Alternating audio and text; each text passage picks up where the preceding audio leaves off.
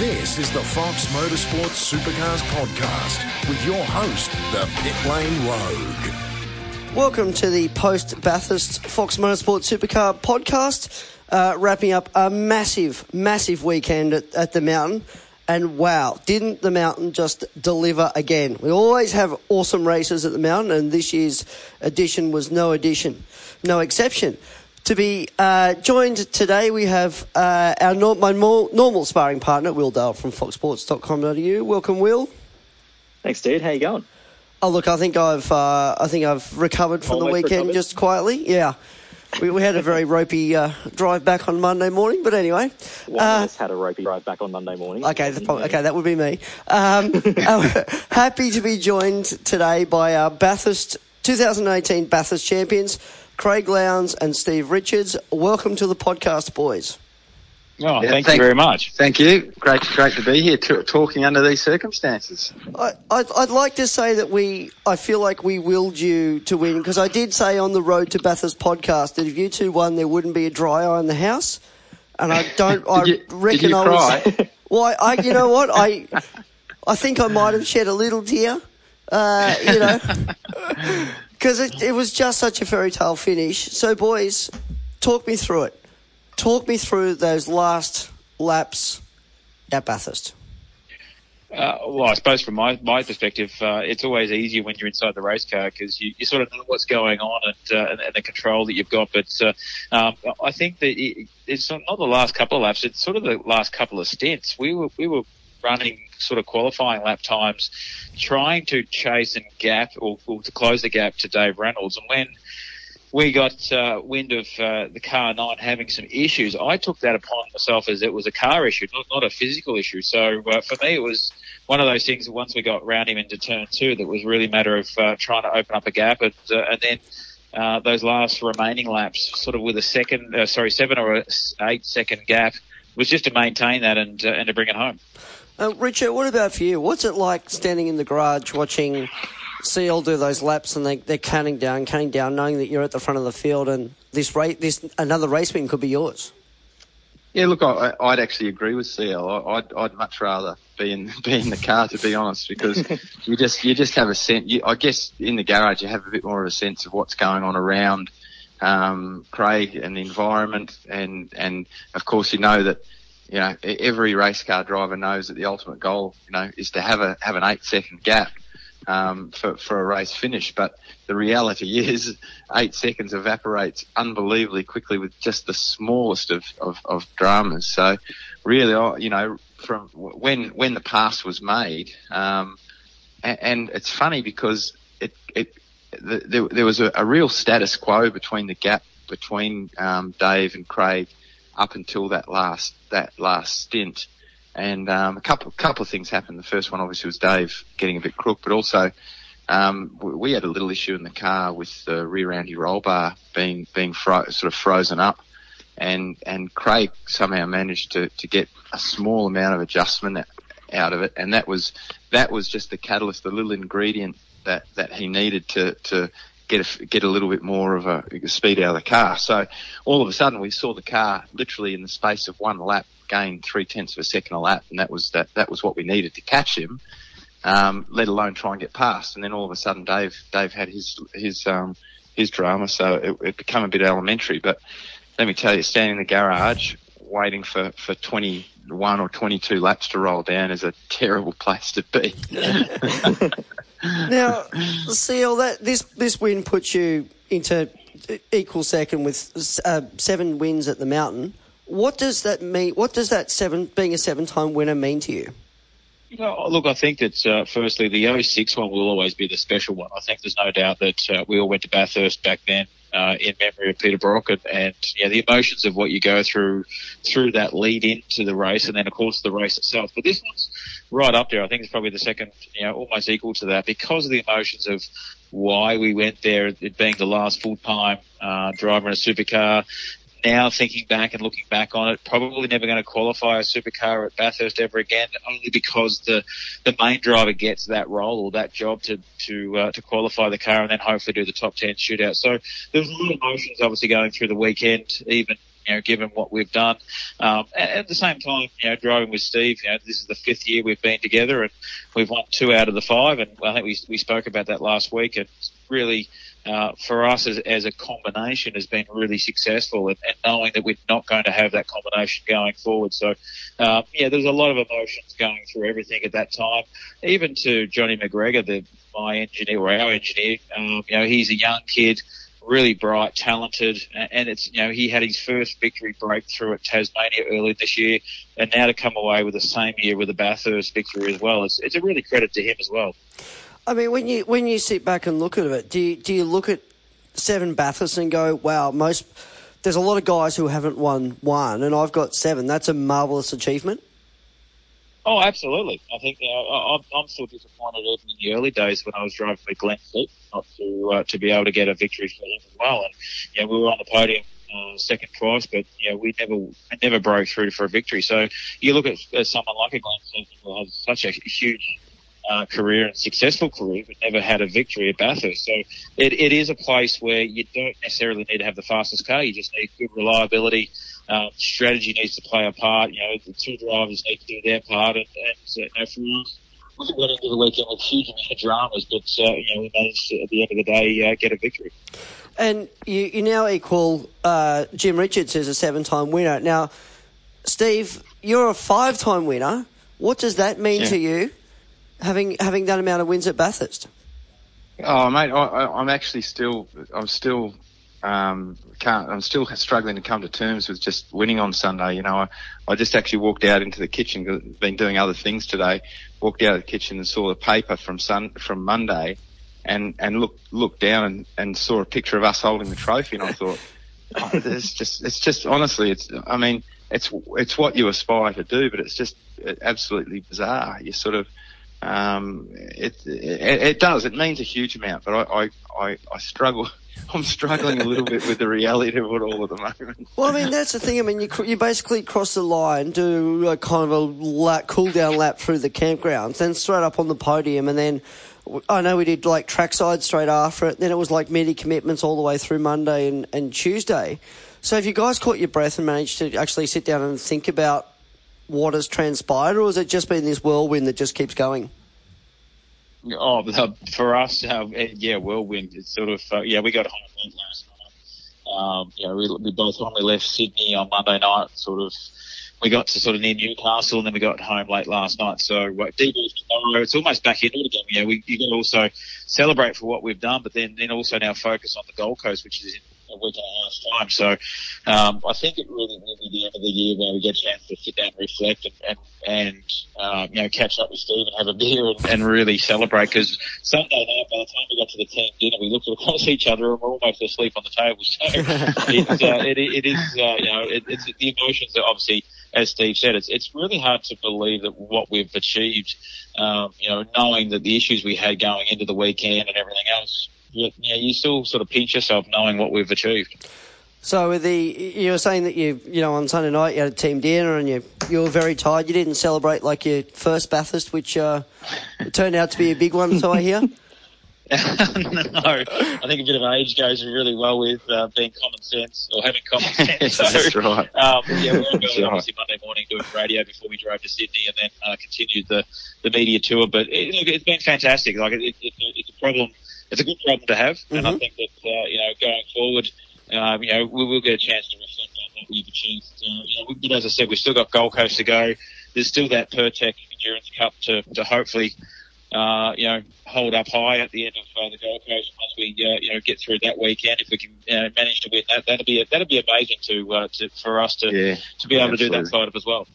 Now, you guys didn't run cool suits on the weekend. You chose to go, get nice and tough. Are the other drivers soft, or are you guys just acclimatised to the track better?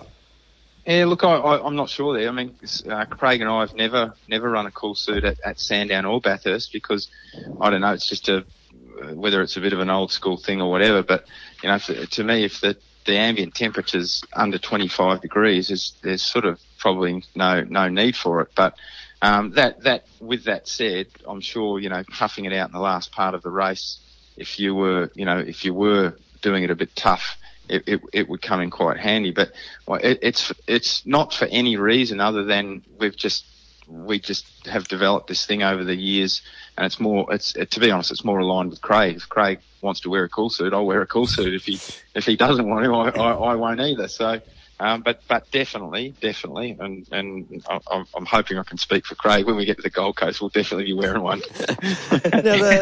Yes. There's a lot of drivers say that the car just rolled out of the truck fine. Everything was fine. You didn't have to touch it. Unfortunately for you guys, it was a bit of a roller coaster weekend. You had power steering issues and a whole bunch of different issues leading up to the race on Sunday. If you could, would you change anything, or are you happy with your preparation in the lead up to the race? I think, to be honest, yes, you would like to change it up. Like, if you'd like to get rid of those power steering issues day one, that'd be a really good opportunity. But I think we're also very lucky with the weather too. With the wet weather, we didn't lose too much track time. I don't think many teams chase the wet weather conditions knowing what Sunday was going to be all about. So really, we were thankful that we drove the car out in the wet, that we didn't actually sit it out. It's, the power steering issues, which, we'll go through tomorrow and try and work out and ascertain what actually was the cause. So obviously we don't get that ever again, but it's, we were fortunate. If we didn't have that, I think that, we would have probably spent more time tuning the car. And when I say that, yes, the car rolled out probably 85, 90% right. Like, we didn't do too much to it from our sort of baseline, and that was really a credit of the team that we were lucky enough when we had our issues that we had two other cars that we could lean off and understand what they were doing and make some educated guess. But to be honest, it wasn't really until Sunday morning that both Steve and I were actually happy with the car. So even up until Saturday night, we're going into Sunday not knowing what we had.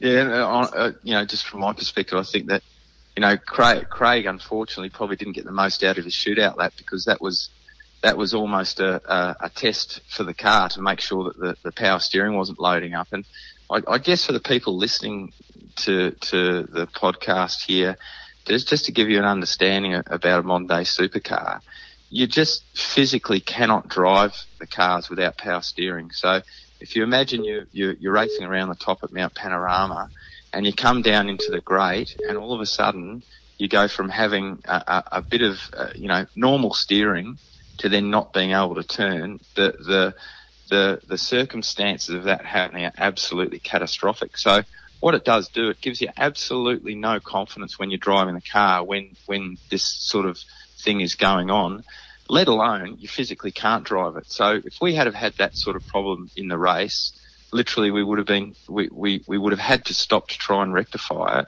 And not only that, but Craig's lap really in the top 10 shootout was essentially an observation lap. It wasn't something he could really sink his teeth into, even though he did. He had a go.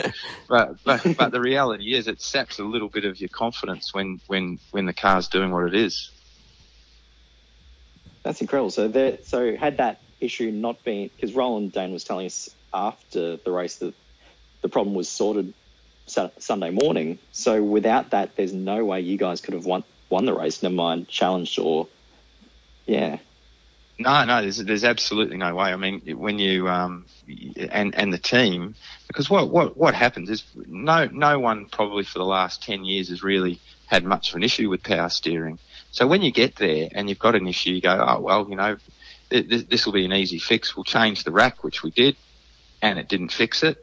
So I said, oh, no problem, you change the next thing, we'll change the power steering pump, that'll fix it. And it didn't.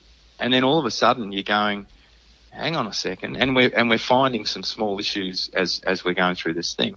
All of a sudden you get through Friday, you still haven't fixed, you've done 3 practice sessions, the car's not fixed, you roll into Saturday morning for a practice session or a qualifying session, and then you still haven't resolved it. All of a sudden you start going, hang on a sec, the race is tomorrow, and at that point, from my perspective, I hadn't done a dry lap in the car without a problem. So then you do start to worry, because you cannot drive these things without it. Mm. It's incredible to think that how hard it would be to pull up a 1.2 ton supercar around around Bathurst and try and steer it through some of those really tight corners, like through the cutting and then through the elbow and everything without power steering. It'd be incredible. And I guess you would have... I think I saw an interview with you where you said you didn't know whether you were going to go out the back and pump weights or something to... if it had to come to that without power steering. So, yeah. Richo, what was going through your mind lap 57 when you come into the pit entry and you kind of just get it into the sand a little bit, and then were you going, oh no? What was going through your mind when you kind of hit the sand? No. Yeah, look, it was obviously it was a genuine mistake. I'd been doing the little bit of reasoning behind it was the fact that I was in during that stint. I wasn't really. It seemed to me it was going to be a potential risk to try and pass those guys. So I'd spent 15 laps really trying to do a lot of fuel saving, and it was working well because the leader really wasn't getting away. He was only sort of 3 seconds up the road. And I thought, well, if I can maintain this and have an unbelievably good pit entry and maybe pick up a second on these guys, we'll do the stop and Craig will come out in second place. And if I'd have saved that second in pit lane, he still would have probably come out in maybe third. But look, and this is the thing, and you know, I guess, well, the way I look at it is, anytime you're in the car, whether you're a co-driver or main driver, you just want to be able to play your role but make a difference in a positive way to how you can affect the result of the race. And sometimes you can't pass guys, so you've got to do other things. But when I went into the gravel, I was thinking, holy shit, this isn't a great situation to be in. But I knew I wasn't going to end up fully in there. I only just missed the apex of the entry road, and I'm pretty sure I had it in reverse gear before I'd even stopped. So back it up. I think we lost 10 or 12 seconds, and then we had a difficult rotor change at that point too, which dropped us a fair bit. So, but yeah, you feel gutted. I felt gutted for Craig. I was incredibly pissed off with myself because it's not, you know, I pride myself on not making those sorts of errors. But if you don't pick yourself up and move on pretty quick, the day escapes you, and you can have other issues. So onwards and upwards. And CL, when was the first inkling that you had that you noticed something was wrong when Richo came up the pit lane? Well, I think it was one of those things that when I knew that obviously we're coming in that lap, you obviously get ready inside the garage, and then the whole team's getting prepped. You know, they take the wheels out, all the discs and everything you need, obviously, to service the car at that point. And I knew that when I left the garage, he was in front of Earl. And then as I'm standing out in pit apron, I'm looking down, obviously, down to the pit entry. And then I can see the Red Bull car 97 come up over the crest, and I'm thinking, this is interesting. Why are we not now in front of him? So, and then I saw the car behind him. So I knew something had gone on. I didn't know exactly what, but we're still circulating, we're still there, and it's probably almost very reminiscing of when Jamie and I did it. I think it was 07 or 08, where he came in when Jamie came into the pits and actually went straight through the gravel trap and finally came into the pits as well. So maybe it's a good omen to miss the pit entry. But it was very lucky, obviously. Oh, thanks, mate. You're a bloody champ. It was just obviously, one of those situations where you don't really, you do practice a little bit, but of course, as we keep talking about, the wet lead into the practice sessions, you don't get an opportunity to really attack pit lane like you would normally do in a race conditions. Now, for you, Seal, it was the one of the biggest margins that you've had for winning. Did you get to enjoy the win as you're cruising around on your last lap? And what were you thinking about on that last lap before you got to the finish line? I think it definitely was the largest margin I've had in all my career of completing that last lap in being in the front, because normally you're defending or trying to keep someone away from you. But for me, even those last sort of 15, I was counting it down in my head. I know Irish was telling me, but I was going sort of 15, 14, 13, blah blah blah, and I'm just going down, and I'm also sort of thinking like we've got almost an 8-second gap. Wonder if a safety car is going to pop out just to make this interesting towards the end, but thankfully no one. Although I've got to say that I said to Steve on Sunday night that yeah, when you start thinking those last couple of laps, you're thinking, you're feeling the car, the vibrations, everything else. I can start smelling burnt rubber. And I'm thinking, is this coming off our car or what's going on? And then, of course, I got down over Skyline, went down through the Dipper, got into Forest Elbow, and then as I exited Forest Elbow, I could see Tim Slade limping the car home, and I think, that's what I could smell. And I was just, everything, just your senses just heightened because you just want to get through that next sort of 12 kilometres of track and bring it home. But once I started the last lap with the gap that I had, yes, I had an opportunity to really soak it in and to go across the top of the mountain with all the fans, waving the flags and standing up and cheering and everything else. There's sort of the moments you will never forget. And also, walking out with Steve onto the podium, the people below us was just absolutely amazing. Yeah, it was unbelievable. Yeah. That's now, Richo, you had a fairly good celebration. I saw a shot of you hanging precariously off the pit wall. Were you trying to climb onto the car? Is that what this was about? Were you worried you were going to fall off, or? Has Cam's had a word to you yet? just trying to celebrate with Lowndes as he come up pit lane and the team. I think, it's the best. It's the best moment. It's one of the best moments in world motorsport, not just Australian motorsport. And I don't think too much about it. I did it probably to a lesser degree back in 2015, but it's just, I don't know, it's just excited. I didn't know whether you were trying to step on the roof of the car as Lowndes went past, because I thought, I could kind of work. No, if I had have done that, Cams would have definitely fined me. It'd be worth it, I reckon. Now, the shoey on the podium. Who was the protagonist that started that one? Oh, I reckon the crowd. Yeah, it was the crowd. Yeah, for sure. They started shouting "shooey, shooey." So perfect. Anyway, Lowndes suggested it, and that's what happened. Was it as bad as you'd thought? Was it better than you had thought? Is this something you had given thought to afterwards? No, I never really thought about it too much. I've seen a lot of them being done, but I didn't think about it too much. And to be honest, I can't remember what the taste was like. I was just sort of do it, get it over and done with. Well, probably there you go. Probably for the best. Yeah. Now, you boys had both your dads there over the weekend. Jim was racing in the Touring Car Masters, yep. And CL, your dad was there as soon as you got through Parc Fermé into the area. What did they say to you? My dad just, he said, well done, what a brilliant effort, bloody well done. So, he obviously was very teary and everything else. And he's been, like Jim, been very much a part of the foundation of motor racing here in Australia. So, it was really nice to have him there. And it was a bit of a surprise, to be honest, because he was sitting in the garage when I got into the car for the last time. So, it was a nice surprise. Yeah, look, Mum and Dad were there, and it was Dad actually. He likes being at Bathurst if he's driving, but doesn't if he's not. So what he usually does, he finished up the Touring Car Masters race and then went back to the house they were staying at and turned the tally on.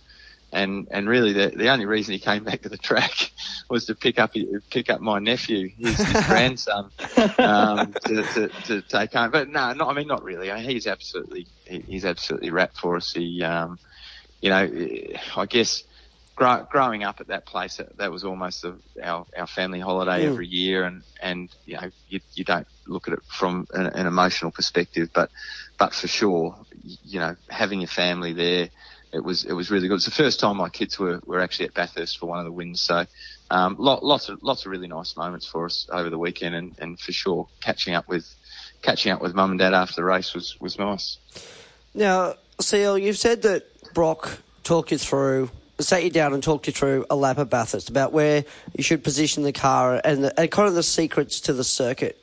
One thing that I've never really asked you, and I've always wanted to, is, have you shared this information with either J-Dub or SVG or any of the other co-drivers, or do you still keep that a secret?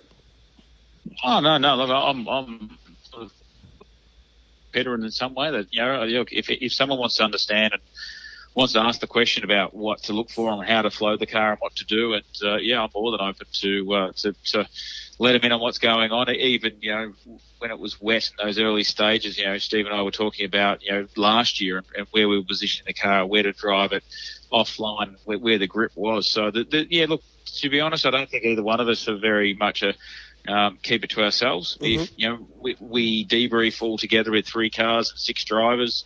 If one of us are finding a better way of doing something, that we're pretty open about that side of it. And again, we've also got the in-car or the onboard cameras that we can actually now sit down and view any one of our 3 cars at any given time, and of course the data and everything else. So it's not really a secret, to be honest. It just really comes down to your personal choice of how you want to drive the car.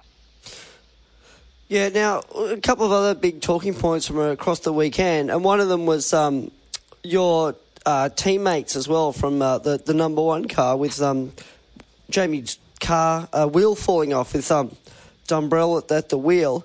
Have they found the cause of the problem yet, do you know, or is it just one of those things? Well, again, we'll debrief tomorrow, but when I say we debrief, the drivers will debrief sort of later in the day, early in the day or the morning. The team will debrief, and I'm sure that is definitely one element that they'll be discussing and figuring out why, what went wrong, or how it went wrong. I know that Steve was in the car at the time. He was right behind PD when the wheel came loose, and once it did, I reckon not even 2 seconds later, Roland was in our side of the garage telling whoever was on that front right to really give it a good rattle up and make sure you stay on the nut for a little bit longer than you normally would, just to be sure. Again, when you think things like that happen throughout the race, you haven't got time to analyse it. You just got to work out how to fix it there and then. And we did that, but what caused it? Because the person that's on that corner of that car is a very well credentialed person. So it's not like that we had a junior or an apprentice on that wheel. It's something that we'll definitely analyse and work out why, what went wrong. Now, Will, you were watching the incident from the truck. Is the $5,000 fine warranted, or is it too much or too less? Look, I think... Yeah, you go, Steve. Yeah, safety is a good thing.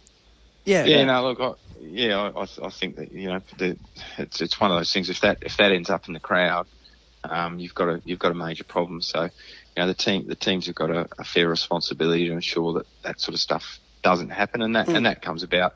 The same with safety. All of the cars now have tethers that hold the front upright to the chassis of the car, and everything's ongoing.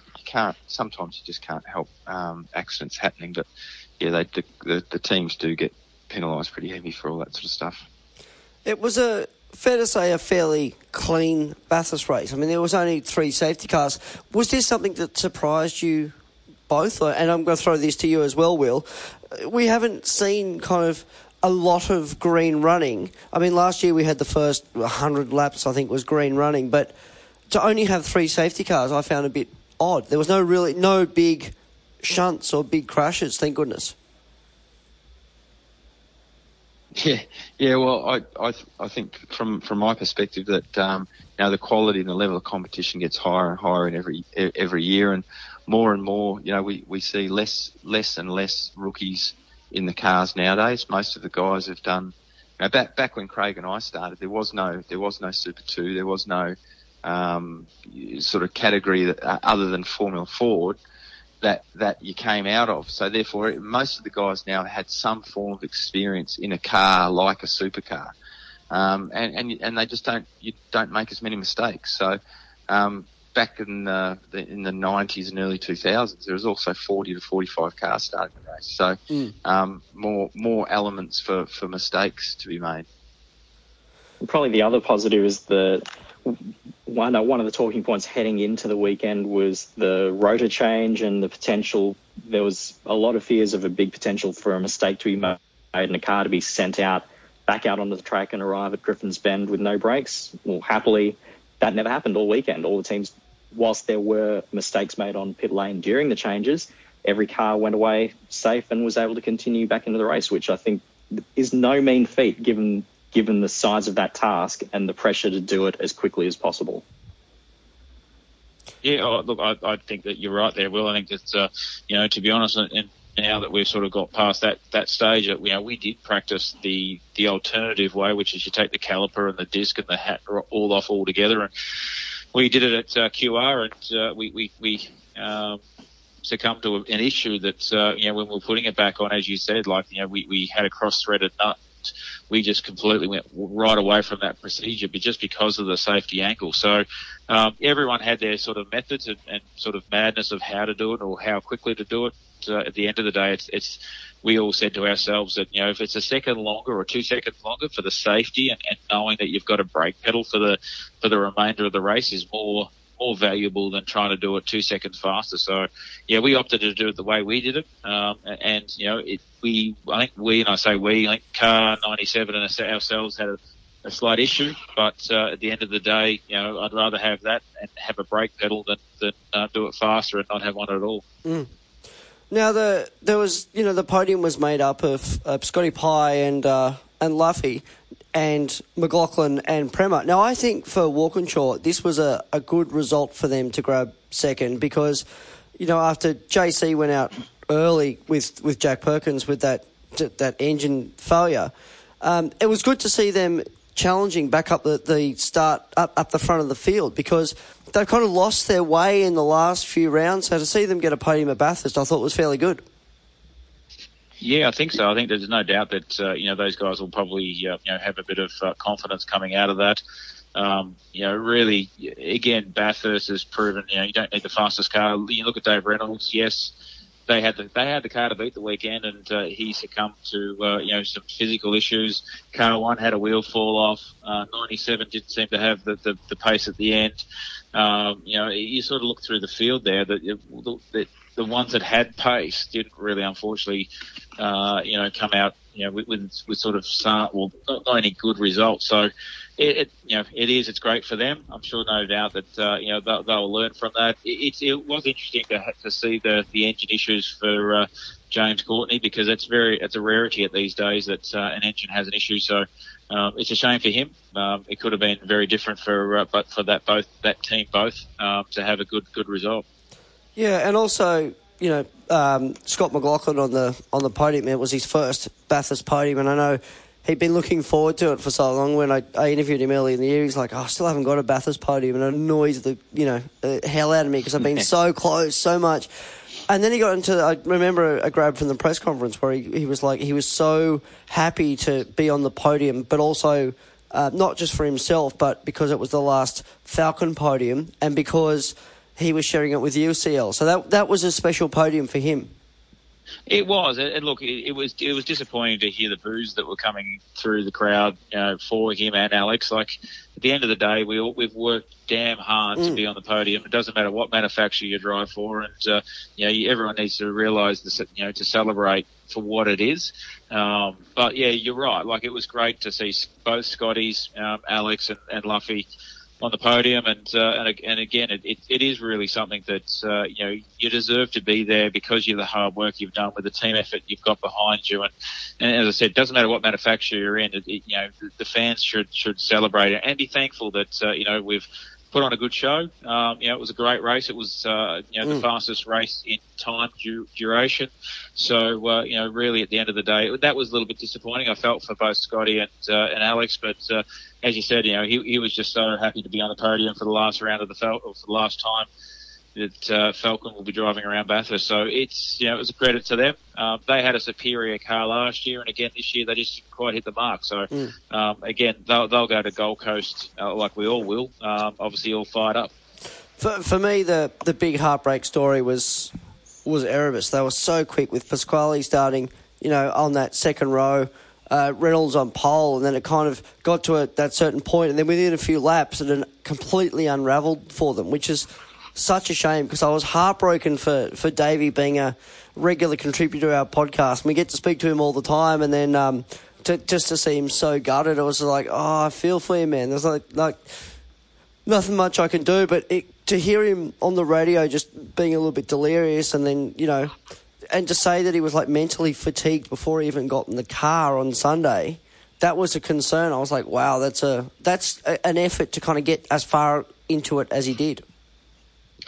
Yeah, look, it's one of those things. You know, standing in the garage, we can't hear the audio that's coming from the TV, the commentary. But seeing everything that was going on there, when I did finally hear the audio, and this is absolutely no disrespect to Erebus, they did a phenomenal job all weekend. But I really, when I did hear the audio, and it's okay to say it in hindsight, I understand that, but really, Dave should have been pulled from the car. It shouldn't have been his decision to make. The team should have jumped on the front foot. And I know since Barry Ryan's come out and said that, but it's hard when you're racing because you're in the mode, you're in the moment, and things are going on, and that would not have been something that the team were expecting. Of all the things that can happen at Bathurst, that wouldn't have been one on their radar, I'm sure. So, tragic for them, tragic for Dave and Luke, obviously. But that's a lesson learned probably for everyone, to be honest. All the teams will learn from that. And for the future, it'll be better for everyone. Have you guys had anything like that in your racing career? For me, probably when I very first went there in '94, when I finished the race, which I wasn't supposed to, but the adrenaline keeps your body going, and then when you start to slow down, you start cramping, and you couldn't let go of the steering wheel and everything else. And it was a bit of an eye opener.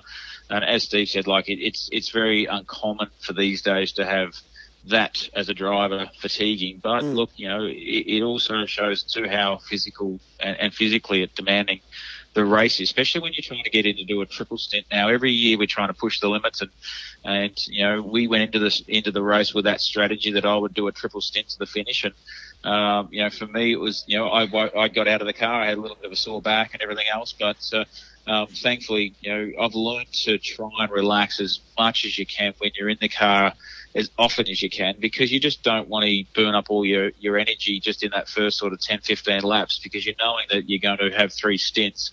It's almost like a reset button every time you go through pit lane. So for me, it was, something I learnt very early days is to do that, is to relax. What about for you, Rich? Have you had any experienced anything like that in the car? Yeah, look, probably the only time for me was at Adelaide for the Clipsal event in 2006. I think that was the hottest event, or one of the hottest events we'd been involved in. But it was also a time where the engineers were starting to close the cars up a lot more. They were starting to ensure that they were finding speed from keeping the windows up. Cool suits hadn't quite developed to a level where they could survive any more than about a 30 or 40 minute race. And we went into that race, I remember, and it was really, really tough. I think we saw, Steve Owen had a massive problem where he was literally driving around delirious. His cool suit had failed and ended up having a small accident. I think it was a year that someone else got pulled out of a car during, it might have even been James Courtney, I think. But I remember coming down to the final stint, and we actually had that year, we had a lot of safety cars, and it wasn't a windy day at all. It was 30, 35, 36 degrees, incredibly still, and we had 4 or 5 safety cars. And when the safety cars came out, the heat soak from under the car would it was like you were in an oven. You just had absolutely no air from around the car dragging anything out through any sort of ducting that you might have had, and you were cooking during the safety car period. So that last stint for me in that race on the Saturday, and it's funny at Adelaide, it was always the Saturday race because it was the first big race of the year, and your body probably wasn't used to it. The Saturday was always harder than the Sunday, and really that last stint for me, I was just hanging on. I couldn't make any move forward. All I could do was try and survive. Now, there was the top 10 shootout was a mega lap by Anton Di Pasquale. Do you guys keep an eye on the younger guys coming through? Because I know he's been Paul Morris has been mentoring him and everything, but he looks like he's going to be a good future driver, and he's got a long career in this sport. Oh, absolutely. I think there's no doubt that you've got to keep an eye on that next generation. And, I suppose for like a little bit of a side story, like we did a photo shoot early in the week with the old guys, which Steve and I were part of it, Garth Tander and Winterbottom and Bridie. And I remember thinking that when we first started in our career, early days, we halved the age of the race drivers. Now we double it. So to see what the next generation's all about, like Will Brown in Super 2, there's some great and the feeder categories now are much better than what we had when we did it. But it's great to see that the teams are giving those young generations an opportunity to develop and show their abilities. And then, of course, Anton's top 10 lap was amazing. Like, it was really good for the time that when he did it, when he posted it, to when he only, got beaten by 2 other drivers. And that was, probably about another half an hour later down the track, where the track had probably got better, got faster. There's definitely some good youth in amongst our categories and junior categories that hopefully will put our sport into good in a good way going forward. Yeah, and the fact that lap he made a couple of mistakes as well and still posted a really fast time, I was like, wow, that could have been a really good lap. Now, this is potentially Irish's last Bathurst with Triple Eight. Was it good for him to take a Bathurst win? What did you say to him after the race? No, I gave him a hug, and he's as I said, he's a talented young engineer. That what he doesn't know, he obviously will go and source and find out. He does think outside the box every now and then, and that's a great thing. All three of our engineers are very different in different ways, but they come together as one.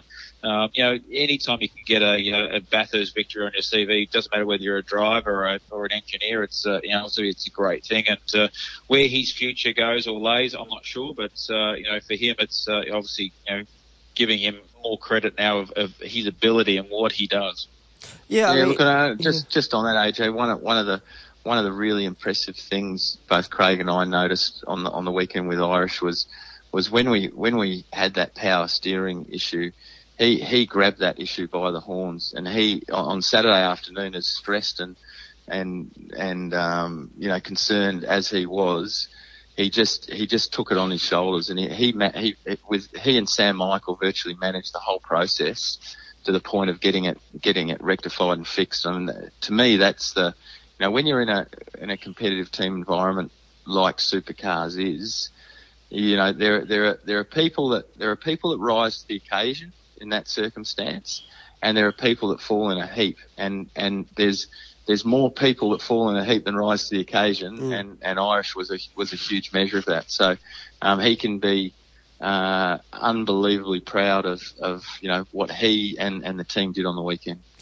Now, Seal, after that result at Bathurst, are you sure you want to retire? Are you sure this is something that you want to do? I mean, you're still competitive. You've had race wins this year. You've taken a Bathurst win. I know you want to go out on a high, but...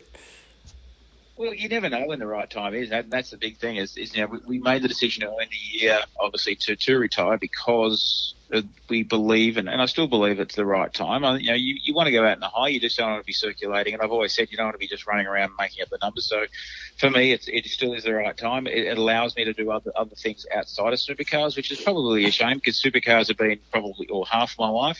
But like a Le Mans or a Daytona or doing other things in GT world, there's definitely those opportunities that for me will open those doors up more than what we will driving, sitting in a seat in a supercar. So I'll still be involved in supercar meetings and weekends, whether it's broadcast or being part of the race team or just being a pain, I suppose, in the back of the garage and the pits. So, I'll be still around. It's just I won't be sitting in a race car. Now, next year, it's fair to say that you guys won't be teaming up. That's kind of the end of your little partnership. Is there going to be a bet on between you two about who's going to finish higher at Bathurst next year? I don't know about that. I mean, Bathurst is one of those things. You're lucky to get on the podium. I mean, it's a lot of hard work in the background, but I'm happy to have a wager, CL. Happy to have a wager. Whichever way it goes, I'm sure we'll have a beer after the race. Of course. Yeah, definitely, AJ. Actually, I got a text message from Garth yesterday, and because we were obviously side by side on the grid, and we had a bit of a friendly wager on who could get to turn one first, and he won it. So often you have those little funny bets with different people. I had it with Chazzy at Darwin.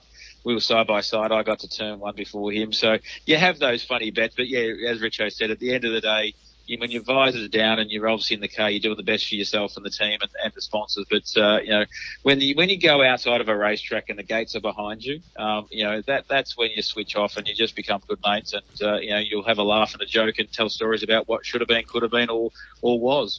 Yeah, I'm sure that GT would have told you not to retire because it would make him one of the oldest in the field next year. So. Well, it is now. He's now becoming the oldest of the field, so I think he's having a bit of a complex. The championship has, again, tightened back up. SVG came in with a 55-point lead to Scott McLaughlin. It's now under 20 points going into the carnage of Gold Coast. Thank you, boys, for your time today. It's been an awesome privilege and a pleasure to speak to you both. Yeah, no problem. No problem at all. Thank you very much. We will see you guys on the Gold Coast. Will, thanks very much for your time today. No dramas. And we will see everyone and wrap up all the Gold Coast action in the next podcast.